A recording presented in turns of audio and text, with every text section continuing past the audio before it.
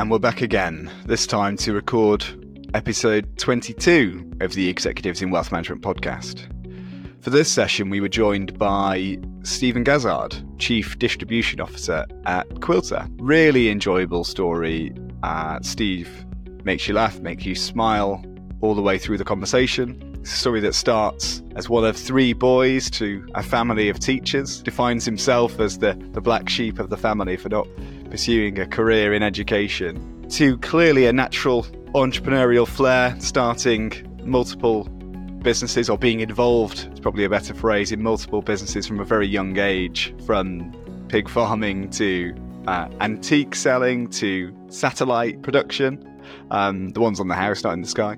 But very exciting. And we talk about Steve's career and how it progressed from falling into advice to running small advice businesses, right the way through to transitioning and running transformation programs in larger organizations, right the way through to PLC. Steve offers some really good insights into pace of change and delivering transformation projects. Death by a thousand cuts is not always better than just getting there and moving forward with momentum. I think most importantly, we move the conversation to perspective and life, and how Steve had the very unfortunate experience when his 14-month-old daughter, I suppose, was stricken down with meningitis, and the charitable work that Steve has done as a consequence of that. Very, very pleased to say that his daughter made a full and healthy recovery, as he says himself. But really great experience. It will make you laugh. It's a great opportunity to share Steve's story, and I hope you get as much out of it as I did.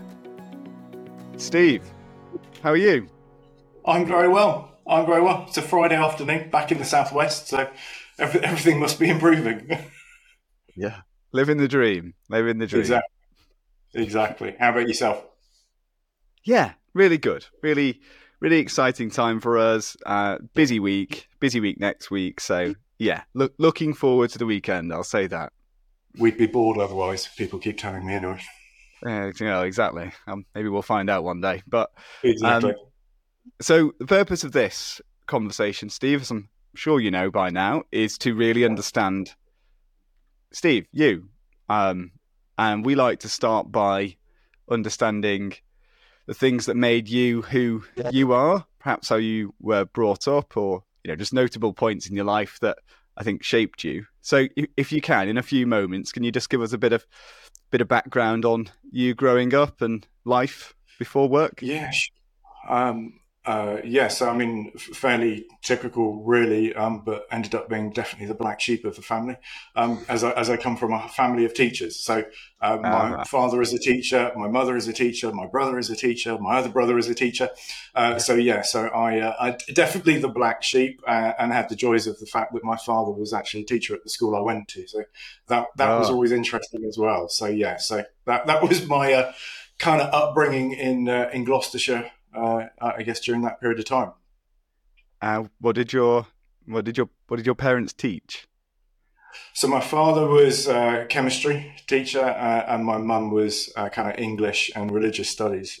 So kind of varied. And my eldest brother's a music professional now, and my middle brother is a sports teacher. So it's a kind of varied family from that perspective.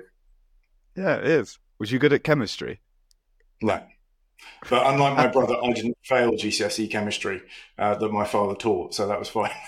But he had many sleepless nights about that. But But how was I've got three children for my sins. No, I love them really, but three boys is a handful, I suspect. I'm sure. I think we were angelic. Yeah, I mean, we had the benefit that because Dad was a teacher, we lived pretty close to the school, which was a mixture of a boarding school and a day school. And I had all the benefits of being able to hang around with the boarders, all the benefits of the school campus, but then actually able to nip home at the end of the day when they all went to their dorms, as it were. So actually it was a phenomenal period, fairly consistent, schooling from a young age. Didn't have to move around. So it worked out well. But certainly learned to navigate the kind of history around that on the basis of two older brothers who'd been through the school already, kind of helped and we kind of got to our equilibrium with my father of we didn't cause him trouble, he didn't cause us trouble, and the threat was always that if we did misbehave, we'd end up at the school that my mother was a teacher at, which would have been far more painful. Okay, all right. And was you a diligent student, Steve? No, which is challenging when you've now got two teenagers that you're trying to tell to knuckle down and do their homework and do their studies, and you're kind of going, yeah, you probably did the bare minimum to get by. And Right. yeah, I mean, I was kind of involved in running a few kind of sideline businesses whilst I was at school. So yeah, academically definitely not diligent. Okay. Tell me about these businesses then. What was you getting up to? Yeah, so I mean, I guess from that perspective, I mean, I'd love to be the one that broke your rhythm of these podcasts, which is, I can't tend to be my Monday evening listen as I drive in from Southwest into London. But I'd love to be the one that told you that I really, really chose to end up in financial services and break that rhythm Yeah. for you. I didn't. But yeah, I mean, when I was at college and school, then ultimately I had varied kind of business interest, primarily, mostly to do with cars in some shape or form. But yeah, what would now be classified as a car detailing company, but back then was just car washing, and lots of kind of work around that space. I then got involved with a neighbour who was designing a satellite system.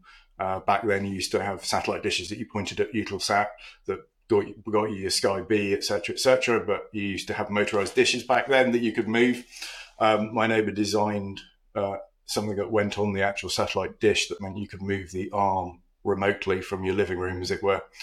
I got involved in that, helping build the first 10,000 by hand in his garage, then selling and marketing those, going to huge numbers of shows to sell those. So I got involved in that. Then got involved with another friend's father who was involved in pig farming, bankruptcies, receiverships, antiques businesses, a tree nursery. Yeah, and kind of worked with him huge amounts, particularly in between going from school to university. And that was kind of where I ended up kind of working with David through that period of time, really. So yeah, Oh, very varied, definitely. yeah, it wasn't quite what I was expecting. Well, that is quite Yes. varied. Yeah, yeah. All whilst I was allegedly being very diligent and studying for my A levels. Oh, Exactly. Studying for that chemistry we tend to GCSE, gloss over that when I'm talking to my own kids. yeah. No, I love it. And so let's talk about life as you arrived at university then. What was university like for you? Yes, I mean, university was an interesting one because I wasn't there for very long. Again, it goes back to that. If you come from a generically academic family, I actually didn't realize there was any option but to go to university, is the reality. Okay. And my mum will still recount that my dad, being a master at the school, went down to collect my A level results whilst I was still in bed. And came back and shared the A level results. And allegedly, my response to it was, damn, they're good enough. That means I've got to go to university. So I went to Bristol UWE to study business with finance. That's where I met my wife, and 2 years there really, but was involved in particularly the setting up the antiques business and the tree nursery and the bankruptcies and receiverships business at the time. So didn't spend as much time at uni as I should have done, is the reality. Got through the first Right. year, second year. Well, I mean, put it in context. I think I turned up for my quantitative methods exam, and the lecturer asked me who I was on the basis I actually hadn't been to a single lecture all year. So yeah, not the greatest shining example of academia. And yeah, I left uni at the end of the second year, effectively. Partly because David, who was the guy I was involved in these businesses with, had originally been a pig farmer by trade. So a very, very random story here, but had been a pig trader by trade. Had then become quite ill with cancer, gone into hospital, then come back out, recovered, but he'd lost the farm at that point. Went into consultancy for farming randomly, and then built up a bit of a portfolio over the years, which is when I got to know him. And had this huge passion in antiques And my friend that I knew at the time, and we'd literally be in her house on the kind of Monday, and all the furniture would change by the Tuesday because he'd sold it all. It was very random. So we set up an actual antiques business together. Intention being that we use it as a bit of an example of a business case, business study from my university, from being the kind of guy who was up at 5 a.m, working through till 6 p.m, to the guy who was up at 5 a.m, but pretty crippled by 10 o'clock in the morning. Diagnosed originally with MS. Actually, many years later, diagnosed with phosphate poisoning from jumping in and out of sheep dips and stuff throughout his life, as it were. But Wow. ultimately was told by his doctors that he had to have a fairly significant shift in the way in which he was operating. Stress wasn't helping, etc. And he kind of decided to take it a bit easier. I'd kind of left uni by now. Was thinking, oh, right, that hasn't quite planned out as I expected it. Was then actually, through some of the deals that we'd done, I'd got to know a number of the local estate agents through some of the land deals that we had, and was kind of given a random bit of a lifeline at the time to go in and be an estate agent. So having come out of uni, looking around, working out what I was going to do, did a stint in estate agency, which I really loved, in all fairness. It was great, but there's no money in it as far as I could see. And that's when I accidentally fell into financial services. I sold a property to one of the regional directors of a newly formed division of Prudential. And that individual kind of hooked me in. I was 20 at the time, hooked me in to be an advisor with Prudential Private Financial Planning. So that kind of launched me into the financial services world at the age of 20, really, knowing absolutely nothing. So, went into that with the training, which was phenomenal. And it's a very small world. And one of my original managers at Pru told me never get on the wrong side of anyone because you never know when it's going to come back. And weirdly, Good two of advice. the managers who trained me at the Prudential now work in our current business.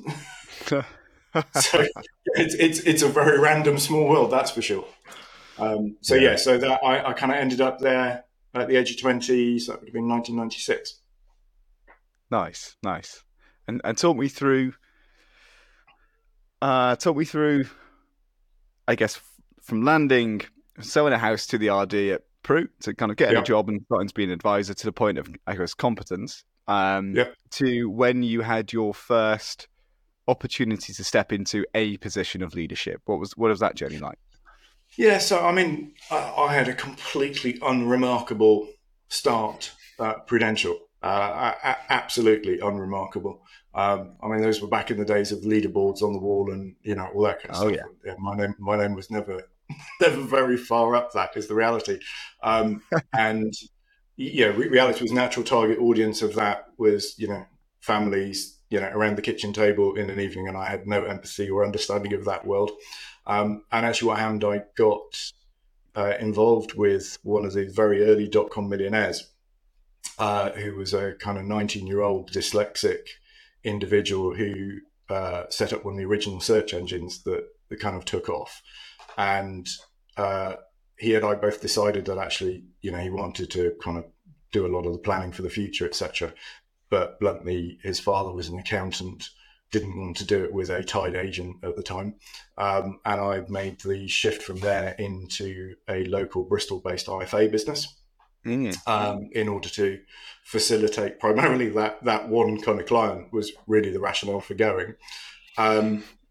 Built a bit of a business kind of portfolio there of business owners in that space, but that business particularly, there were a number of kind of industry leaders around at the time, and this was a very interesting time in Bristol because you had Hargreaves and Burns Anderson and Redcliffe Really? Associates and Fulton Group that I ended up at later, and Kilminster, which is where I was.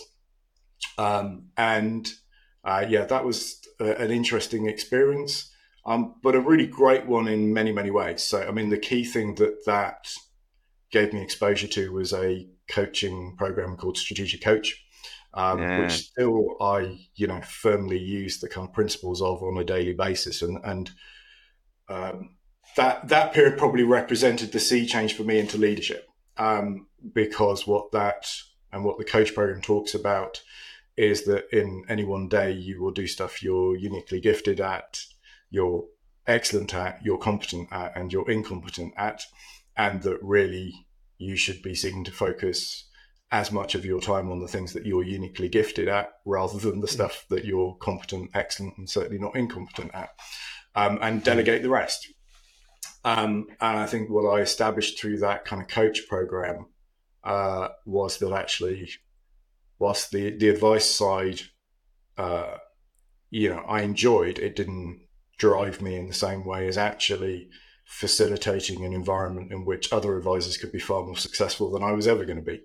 Right. And therefore, I kind of moved into that recruitment, management, leadership, marketing kind of areas of a relatively small business. So, it's one of those kind of environments. If the bins needed emptying, you emptied the bins. If someone had been sick Yeah. on the doorstep over the weekend, because this was central Bristol, you were out there cleaning the doorstep.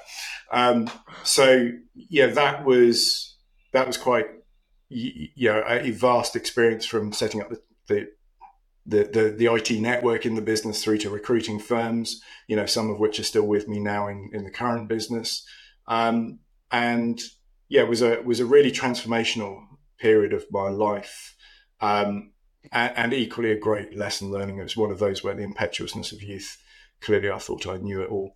And equally thought that once I was on the board of directors, which, I achieved quite quickly, that I'd be able to change decisions that I didn't agree with. And that, once I had the title and once I was on the board and this, that, and the other, and actually it was a great lesson to learn at probably the age of 24, 25, that actually, unless you were the majority shareholder, it made no difference. And titles don't matter, structures doesn't matter. The ownership was the thing where the decisions were made. So that was a great period of my life. But was one of those where, certainly we had no money, that was for sure. We'd moved to London during that period of time as well, because my wife was qualifying as a fund manager. So I was traveling the reverse commute to most people, and certainly the reverse commute to what I do now. So I was traveling from London to Bristol every day. Getting Wow. certainly towards the end of the month. Those people who know Bristol, there used to be a service station at the bottom of the M32 called Sylvie Services, which is where I knew I had to fill up the car at the end of the month, because it was one of the few places that still had a paper credit card machine rather than an online one. And that gave me 3 or 4 days of extra money before it would go out of my account, as it were. Because if I'd used the online one, it would have defaulted. So yeah, I mean, that was it was a great period of time, because it was really, putting your money on the line to run a business and drive things, and buck stops there, as it were. I love it. So I'm currently trying to get my head around Mr. Wickman's wisdom, right? And traction. And I've not actually read the full book yet. I've read like the first half by about 6 times and just keep on reading it and reading it and reading it. Don't think it's the sort of book that if you read in a week, you get anything from, is it? You've got to study this thing. Agreed. So can we just talk about strategic coach and Yep. unique abilities then? Yep. And particularly, you said a moment ago that kind of point where you realised that being an advisor was good and reasonably okay at it, but actually it's more exciting to you to focus on creating an environment where people can spend their time on their unique abilities and creating an environment of success. So how do you approach that? What are you thinking? Is it organizational design? Is it environment? Is it just attitude? Is it just education? What is it? All of the above. And I think as I've gone through my career, that's obviously changed from business to business. I've been hugely fortunate to operate in all manner of different environments, and all manner of different sizes of businesses in that kind of way. So, talking about organizational design and target operating models in a business where, as I say, you're emptying the bins would seem a bit random. Mm. Certainly in an organization like I am now, then yes, it's all about that. But ultimately, it does come back to, as far as I'm concerned, being a huge advocate in personal profiling, and psychometric testing, understanding out the back of that what everyone's actual real skill is, understanding what people's operating styles are, understanding how they choose to learn stuff and understand stuff, and then taking everything else away, and I think for advisors, it's all about building trust, creating innovative solutions, and delivering on what you say. And reality is, if we can therefore take everything else around that, and let's be clear, most of us didn't join the profession to sit and write huge long reports, or create huge analysis that probably just confuse the clients if we're not careful anyway. But that ability to build a relationship, and engender that trust, I think is phenomenal and hugely powerful, and something that I don't think the profession gets anywhere near enough credit for the great work that advisors do in that space. I've had the privilege of, working with so many advisors over the years in so many different environments, and the transformation that they have delivered to clients' lives is just unbelievable. And it happens every day of the week. And, I think we just gloss over that on occasions, and get lost in the minutiae, really. Yeah, I agree.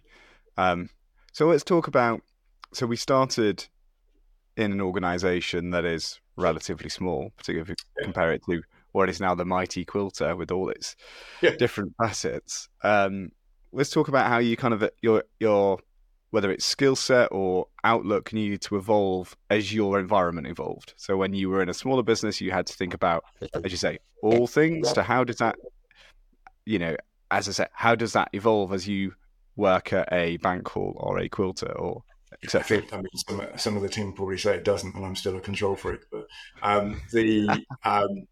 again, I've had the benefit of that growth being gradual, ultimately from kind of 6 people to 20 people to 80 people, to then, I guess, real. The real transformation for me, probably, I was thinking about this on the drive back yesterday, thinking actually weirdly, it's every 10 years that I seem to have moved into kind of some form of kind of transformational piece. But I mean, one of the key ones for me, and the business and the individual that probably shaped my career and shaped my character as an individual more than anyone else, was Alan Rosengren and joining Falcon Group. Still an incredibly close friend of mine, executor on my will. So that's the kind of level that I hold him in. From that perspective, I think it's really clear for us that we've. My computer has just told me it's about to reboot if I'm not careful. I'll mark this time. Hold on, give me a sec. I think we're going to be all right. Hold on. It serves me right for continuing to defer an update. We've all done it.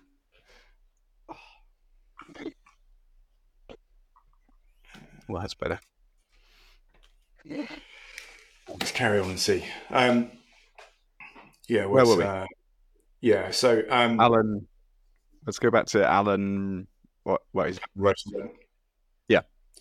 So I guess that kind of growth for me has happened over a myriad of different sizes of businesses.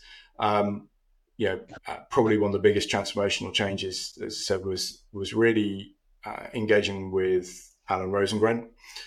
So I'd known Alan for many years, and probably the biggest influence on both my career and me as a character, probably, in how I operate. So 2006, I kind of hang up my boots from the local IFA business I've been in, just accepting that, this isn't going to work, and go and join Falcon Group in Bristol. That was a big step because I was going from probably 80 advisors and a handful of staff up to hundreds of advisors. But, still a business that had been built from grassroots up, and, was very much a family business between Alan and Julian ultimately, in how that was run, but a big step. And through that kind of business, we listed on AIM as a holding company, carried out a number of transactions and acquisitions during that period of time. And at that point, we were the second largest AIM listed on the market, the largest being Lighthouse Group. And after many years of probably competing with each other on acquisitions and bidding up each other's prices on acquisitions, we kind of, as a group, particularly Alan and Malcolm Stretfield, decided actually it might be better to work together. And ultimately, those businesses merged. And I went from MD of the Falcon business at that point to MD of Lighthouse. But again, a step up, because you suddenly got another 1,000+ advisors, offices in multiple locations, and a very quick adaptation, as it were, to how that operated, and a big restructure on, cost savings, office closures, efficiencies, driving that. And again, I've been hugely fortunate to work with and for some hugely talented people, but ones who operate in entirely different ways. And we used to laugh on the fact that, Alan, we're pretty convinced, used to write back to even the spam emails to thank them very much for their time, but, wasn't interested. I remember ringing Malcolm Stretfield about 2 months into having worked for him, because my reporting line moved from Alan to Malcolm, saying, "You are getting my emails, aren't you?" It's like, "Yeah, why?" I said, "Well, I don't get any response." He was like, "Oh no, you'll soon know if I don't agree." So, "Oh, okay." But I learned huge amounts off Malcolm as well in the coming years from there, and particularly around execution of plans and restructure, and how we drove that change, and putting the greater good of an organization above kind of individuals, as it were. And that was a tough journey, without a shadow of a doubt. But again, fairly gradual, didn't feel like a big move at the time. And again, I'd had the benefit of being on boards by then for a long time, and understanding that dynamic, understanding that engagement, etc. And still quite a close-knit business. And I guess I was there up until just post RDR. So, I'd been approached for a new opportunity in 2012, but wanted to see that Lighthouse business through RDR. Was equally on a year's notice period, so I'm not sure I had much choice. We kind of went through that, and then I ended up at Sesame Bancorp Group, which was a whole different story. Yeah, but before we get there, before we talk about Sesame, I want to talk about change as a topic, transformation. You squash two big companies together, as you say, inevitably leads to significant transformation projects. I'm sure you, dare I say it, probably executed those differently then than you would execute now, with the benefit of experience and hindsight. So what are your general observations? Exactly, yeah. What are your general observations on delivering transformation well? Well, that assumes we have delivered transformation well, but I think hopefully improving each time. I think it's that you can't forget the people, and the people at the heart of any organization. And for me, that's always been the key thing. And I've rarely fallen out with anyone in my career. One of my colleagues probably, I think, saw people as a chess game rather than actually as individuals, which didn't sit well with me. But I think I've been fortunate through that period of time. And when I was at Falcon Group, of course, our chair was the wonderful Paul Bradshaw, who's been mentioned by a number of people in these as a great kind of inspiration, as it were. So I got exposure to Paul at a very young age as chair. And huge wise counsel from him on how to deliver that kind of level of change and transformation. And again, I kind of knew Paul Matthews quite well at this point. And Paul, who now sits as one of the non-executive directors at Quilter, but Paul saying to me many years ago, who had led many transformations himself, every time I come at the end of it, I wish I'd gone harder and faster. And that's probably the bit that I've really taken away from it, is that there's always a resistance to change. Particularly when we did the Falcon Lighthouse transaction. That was a business that had been running for 19 years on our side and not dissimilar on the other. Lots of emotions, lots of embedded reality around that, as it were. And actually, death by 1,000 cuts is probably more painful than actually going at it more fast and kind of going, well, actually, this is going to end up looking like this. We kind of all know what that's going to be. Let's get there faster. And I think providing clarity to people is the real key thing, and transparency. I think that's one of the key takeaways, is you're not always going to know the answers in these transformations, and you're not always going to know what the end state looks like and who's going to be impacted and how they're going to be impacted. And I think you just got to face into that and be open and transparent with people, but equally not make any false promises. Certainly over the years, I've had the bit that no one particularly likes doing, of closing offices, making people redundant, restructuring businesses to remove thousands of advisors because they didn't fit the particular model, etc. I think the only thing you can do is try and be fair and transparent in that. Certainly, that was one of the key things I learned from, both Alan and Malcolm during my time at Lighthouse and Falcon. And just kind of facing into that and being entirely open with people where you can be. Yeah, no, I think there's a lot of good stuff in there. But let's kind of move forward then to post that time and landing at Sesame Bancorp. Do you want to kind of talk through the journey you had within the business? Yeah, that was a different one. Yeah, so I mean, I obviously ended up at Sesame Bancorp. One hell of an induction process there, because I think within months we were the largest enforced business in the UK, and a parent company decided they didn't want to be in advice. A chairman who'd left, a chief executive who'd left, and a kind of fairly extensive restructure ahead of us, together with a lot of regulatory concerns and I think still probably the largest pension backbook review ever carried out in the market. And that was just a huge shift in gear.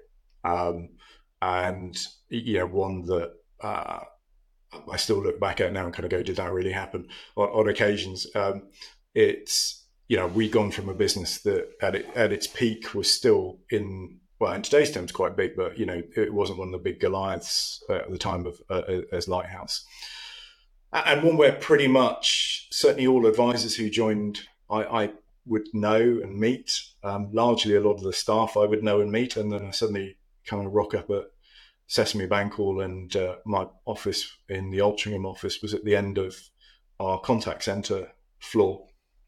And I really struggled with that kind of concept, that I could drive up one week and it'd be one set of faces, and I could drive up the following week and it'd be a different set of faces, because the vastness of the number of staff and advisors we had.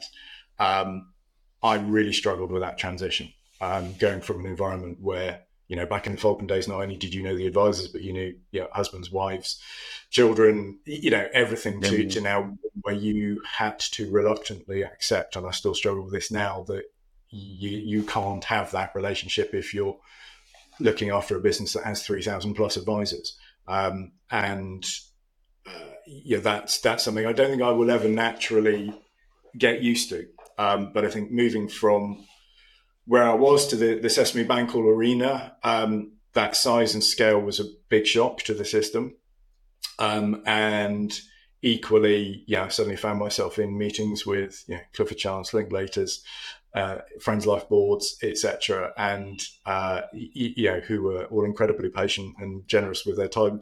But it was a big learning curve, and particularly I remember one particular element where we were due to present to the Friends Life board, and I thought we'd put this mastery paper together, but suddenly was brought down to earth when I realised that actually we had about 5 minutes on the agenda in about a week's worth of board meetings. It's like, oh, okay, right.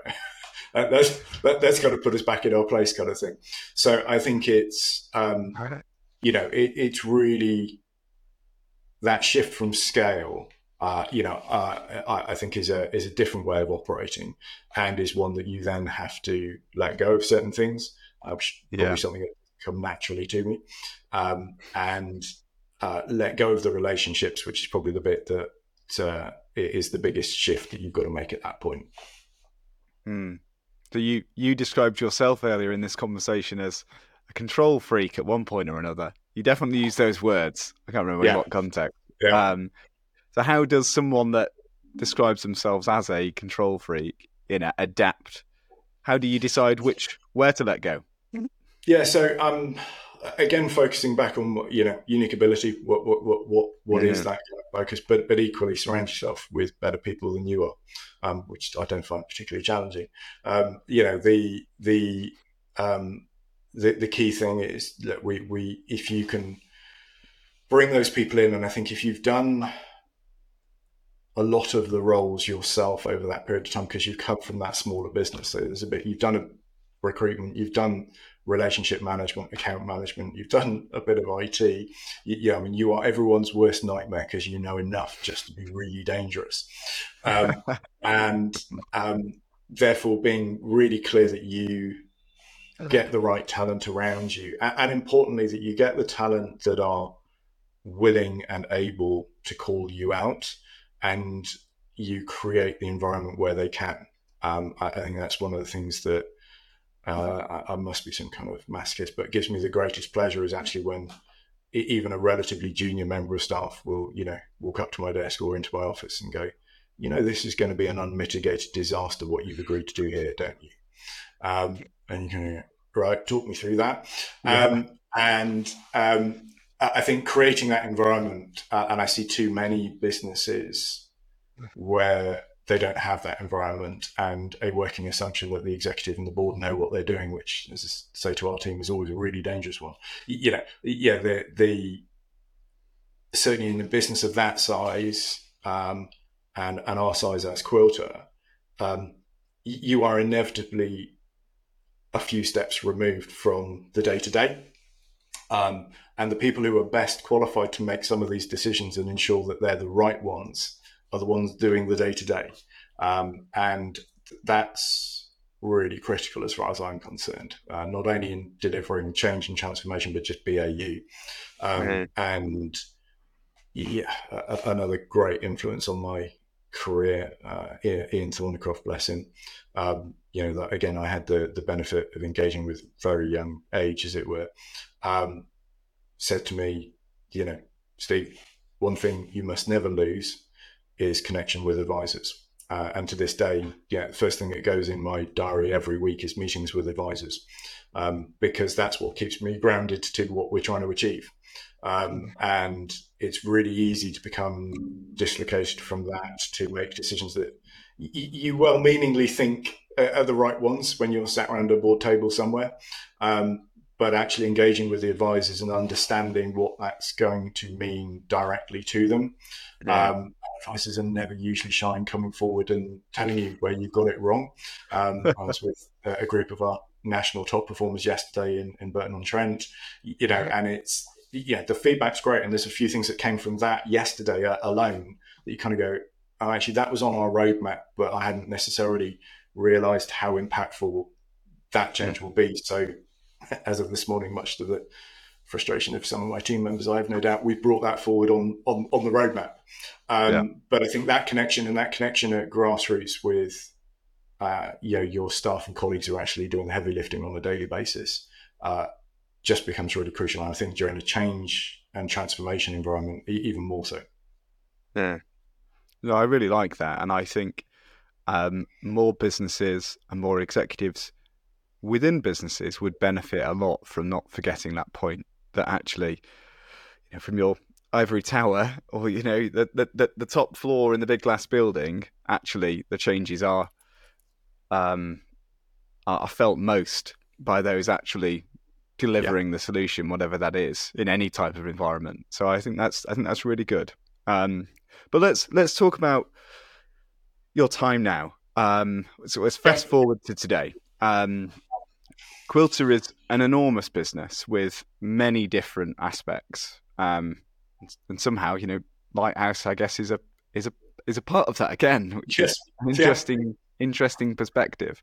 Yeah. Um, how do you approach strategic decisions? This is a big question, but strategic decisions in an environment where there is so many different distribution channels, so wide reaching the opportunity. How do you make sure that you have the right information, I guess, to make the right decision? Yeah, no, we're hugely fortunate. The size and scale, strength of the balance sheet, skill set that we have around our business just gives us such a competitive advantage in the big scheme of things. Equally, there's a few of us around the business who have operated in different environments as well. So whether that's owner managed, whether it's VC, whether Yeah. it's listed FTSE 100, and an acceptance that actually they're all great and bad in their own ways. They've all got their pros and cons, and my real drive at the moment is like, how do we get the speed of decision making of a private equity backed type environment together with the longevity of agenda and strength of balance sheet of a PLC, Yeah. because that's a hugely powerful combination. And the challenge is, in smaller businesses, you tend to have that flexibility of being able to move and change quickly, but you may not have the funding to do so, or if you do, it comes with its prices in many, many different ways. Agreed. Through to the other side where, big corporates, it's really easy to become slow to change, lots of governance, lots of layers, etc. So, us driving that's really key. We've done lots of work over the last 2 years, particularly to take the Quilter business from a series of federated individual models of DFM, investment business, platform business, advice business, and flatten that to an environment that delivers for clients. That's what we're here for. We deliver for clients and advisors in the best possible way, and provide them that access to advice, investment, and platform and scale. The level of data that we have is really powerful because, unlike most of the players in the market, we have that omni-channel approach that kind of cradle to grave delivery, which is something I get a real kick out of from our organization, of being able to take a totally inexperienced new entrant through our academy, guarantee them an employed role in our own national, together with leads from 34 affinity relationships. That means that, we can gather them truly qualified quantity of leads to help them build a book of business, through to them choosing to go self-employed, choosing to be part of our franchise model, choosing to have their own name above the door, a slightly different kind of wider proposition in our network, through to deciding that actually they may have a different risk appetite to ours as a PLC. They want to go directly authorized, but do so without disruption to the kind of client journey, as it were. It is hugely powerful. And I think then on the back of that as well comes the other route for us. So going from directly authorized, looking at hanging up their boots, looking at an exit strategy, actually us being able to bring them in. And again, firms who are supporting our Quilter platform, driving that kind of transition, being able to get the backing of a PLC business and the balance sheet behind them to give them the confirmation that they are going to therefore get an exit that works, is really powerful. And of course, that kind of constant cycle is equally what then continues to feed the lead generation for our own national business. in that space. So I think for us, that omni-channel comes with great benefit, comes with challenges as well. Our approach, has to be far more low key, because I'm relatively agnostic as to where people sit as advisors in that journey. Yeah. Therefore, I have no wish to bang the drum that one model is better than the other, because I think there's a place for all of us. And I think one of the things Yeah. that depresses me about our profession is the number of and the amount of mudslinging that goes on between different models and different organizations. You kind of go, I think, advisors get up in the morning to do the right thing by their clients, irrespective of which model they're in. And there's room for all of those in the market. And actually, we should be coming together to promote the great work that advisors do, irrespective of what model they sit in. And I think that's something we've, as a profession, got still a long way to go on. I agree. It's not actually been released yet, but Peter Mann was on a podcast last time. It's out on Wednesday. I guess when this has come out, it's been out for 2 weeks, right? But he talked about he's exactly the same as you. Extolling the virtues of advice, and the world's biggest ambassador for the advice market. And his story kind of goes along the lines of we're the only profession that actually gives something to a person in a time of need. Everyone else comes and takes stuff, and as you say, we just continue to shout about each other and give SJP a load of and actually we should maybe move the conversation elsewhere. But Correct. And I think to your point, the key thing for us in that kind of strategic decision making is the level of data that we can therefore collect from all those different channels. From all those different models, because it's not just a national business, it's not just a network, it's not just a platform. Is part of our challenge is we've probably got too much data, and then trying to move that into that allows us to make those strategic decisions is the tough one. And then again, in a consistently changing and adapting market, we're really clear that we're here for the long term. We're here as a PLC business, with the backing that we've got, and we've had, the legacy that we've got in that, to drive this for the long term. And therefore, our decision processes need to be those that are sustainable, deliverable, driving everything that is right for the clients and advisors in the long term. From that perspective, and I think that the strategy that we have built over the years in the Quilter organization has really helped us get to this position in doing so. That's really exciting for the future as well. But I think from a profession perspective, there is so much for us all still to do, and to come together on, rather than to pull apart at.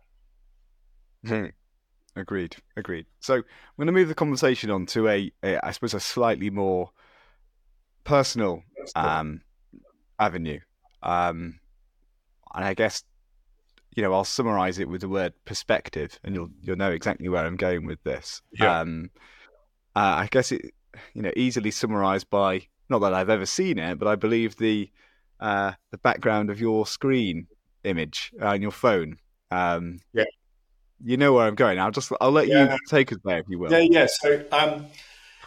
I guess, lots of people who've known me for many years will know that my daughter suffered from meningitis at the age of 14 months and spent many weeks in a coma as a result, and luckily made a full recovery and is now an incredibly annoying 15-year-old daughter. At the time, both my wife and I, huge career-orientated individuals, and there is nothing that builds your perspective on how important a regulatory intrusion is, or a discussion on this, that, and the other is, when bluntly you're pacing up and down the intensive care unit, watching your 14-month-old wired up to every machine in the sun, as it were. That's been hugely personal from that perspective. A huge shift to how I operate. I was definitely one of those who would have been working all weekends. I was definitely the one that used to drive my team nuts when I was away on holiday, because I'd be sat around the pool on the BlackBerry, tapping away. And yeah, as you said, it's just so much worse when you're away, because at least when you're in the UK, you're in meetings and we get some respite. To a position where, now I'm really kind of quite Yeah. selfish about those kind of things, and ensure that when I go away, I do go away. And equally, it just helps in that day-to-day aspect. So, I've been hugely involved in two meningitis charities, well, three, because I brought two together into meningitis now as it is. And then more recently, Spencer Damon, from that perspective, and in driving that. That's great. It's affected my life and our lives in so many different ways, for the positive, but clearly we were what I always termed the kind of grateful guilty. We were forever feeling guilty that Ella made it through when so many people don't from this horrendous disease. Us being able to be involved in the charities that have brought the MenB vaccine to the market, which means that that is now part of the vaccination program for newborns, etc., is phenomenal. And I think when you're sat in an office or in the car driving somewhere and pissed off with something, and something's not going the right way, and actually you kind of and it is hence the reason it's on my screen. Look down at your phone and go, actually none of this really matters, does it? And I think that's been phenomenal. And I think very small cog in a much bigger wheel in that kind of space. But being able to do that's been great. It's something that I personally ensure that I spend probably one day a month involved in those organizations, because again, it's just helps bring reality back.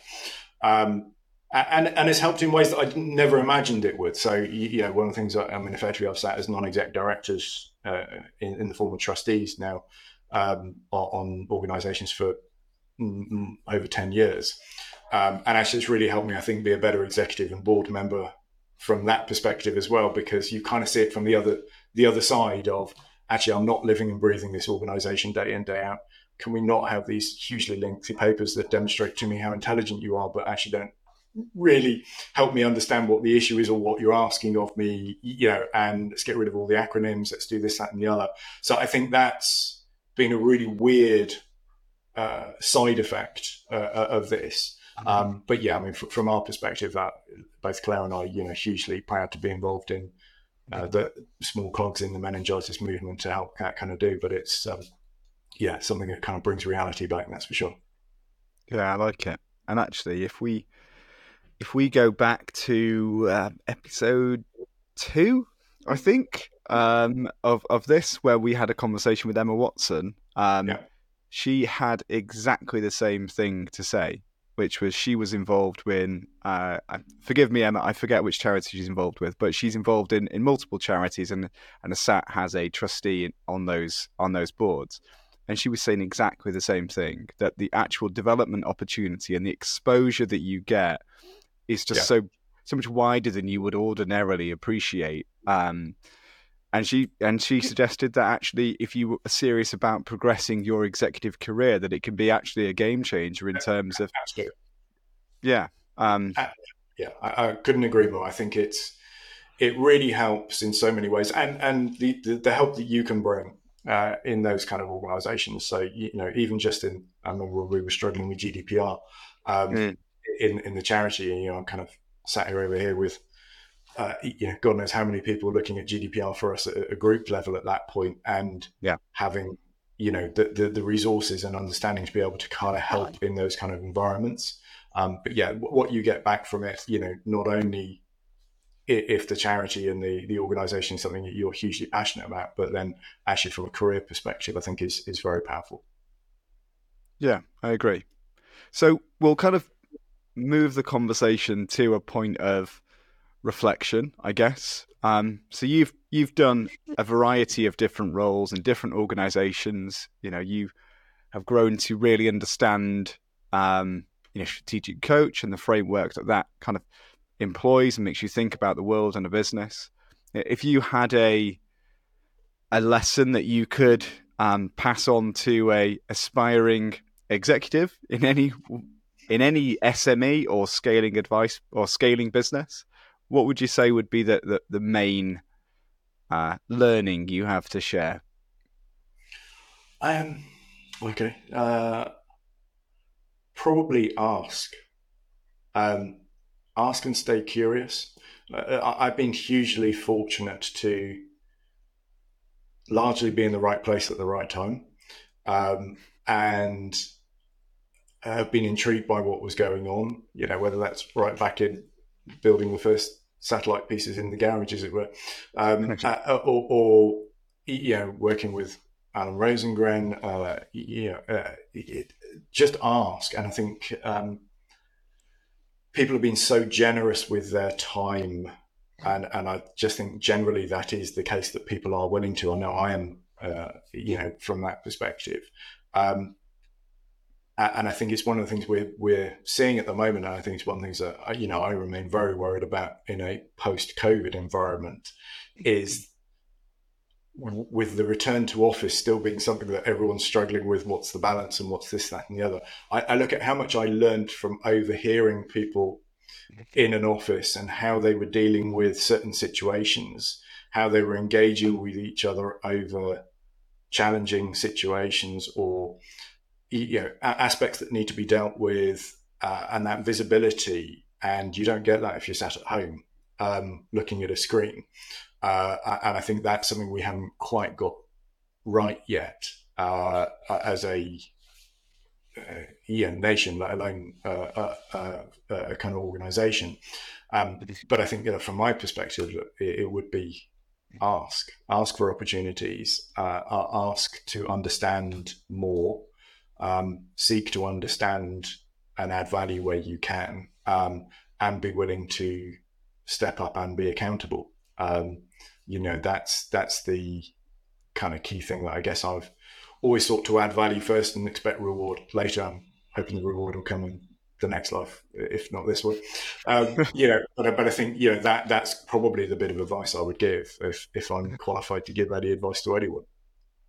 I like it. That's good advice, I think, Steve. But we'll move on to the famous quickfire round. I'm not sure if it's famous really, but I'll call it famous.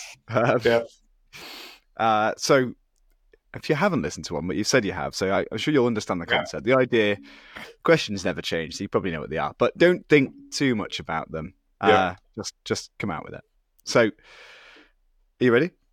Yeah, go on. I think I need to get some background music for this part, don't I, or something? But like countdown clock. Yeah. So, Steve, what are you currently reading? Kind of combining two passions of mine. So a book called Saving Jaguar, which is about one of the kind of restructures of Jaguar. Okay. Yeah, that's the current read. Cool. Is it good? Yeah, it's really interesting. Completely different sector, completely different environment, but lots of parallels with what I've seen in my career as well. Sounds good. Okay. Who is your idol, role model? Yeah, I was thinking about this because I do listen to these. So see, I'm not a great one for having idols, but I have people that I hugely admire, many of which I've kind of mentioned already. But the one for me probably is Steve Damon. So Steve Damon was the founder of the original meningitis charity and very much seen as the father of the meningitis movement. And that's an individual who lost his son to the terrible disease, and has just dedicated the whole of his life ever since to the eradication of the disease, the awareness of the disease, and that the passion and enthusiasm and drive that individual shows, together with the compassion to be at anyone's door in their darkest hour and provide support. I kind of go, I could only dream of being a tenth of the man that he is on a daily basis. So yeah, it's probably the closest I have in that space. Yeah, I'd say it's a pretty good one. Yeah, sounds good. Okay, my favourite. In one word, how would your partner describe you? Yeah, given this is probably supposed to be a clean podcast, let's go with frustrating. Frustrating. Okay. All right. We won't scratch at that one, but we'll move on. What's your pet hate? Uh, Lack of transparency and surprises, probably. I Surprises. think there's very little that, again, because of that kind of perspective issue, there's very little I can't deal with or cope with, as long as it's open and transparent. And I think we've all been let down by people in the past, but I think that kind of two-way loyalty, transparency, openness is kind of the key thing that I kind of live my life by and expect others to. Sounds reasonable. Okay, right. So this is the exciting question, Steve. So you can go on holiday anywhere in the world, take your wife and your kids, or not, as the case may be. Yeah, depending on the week, I guess. But Yeah. Signia are paying. Where do you go? Well, I mean, given that you're paying, it would be rude not to go somewhere ridiculously expensive, wouldn't it? So, like, we had the fortunate, again, married to a program director now, so um, everything is regimented, including all our savings. And post COVID, having not been away on holiday for X number of years, then actually we did decide to blow a bunch and went to the Maldives. And I have to say, that was a completely different league to anything we'd done before. So, yeah, if you're going to pay, that's where I'm going. I I'll hear decide it's whether I'm taking the wife and kids near the time. yeah. Okay, deal. Cool. Well, Steve, this was a lot of fun. Thank you for coming on to share Pleasure. your story and your perspective on life, which is nice and important as well. So, yeah, thank you. Thank you for your time. Pleasure. Thank you.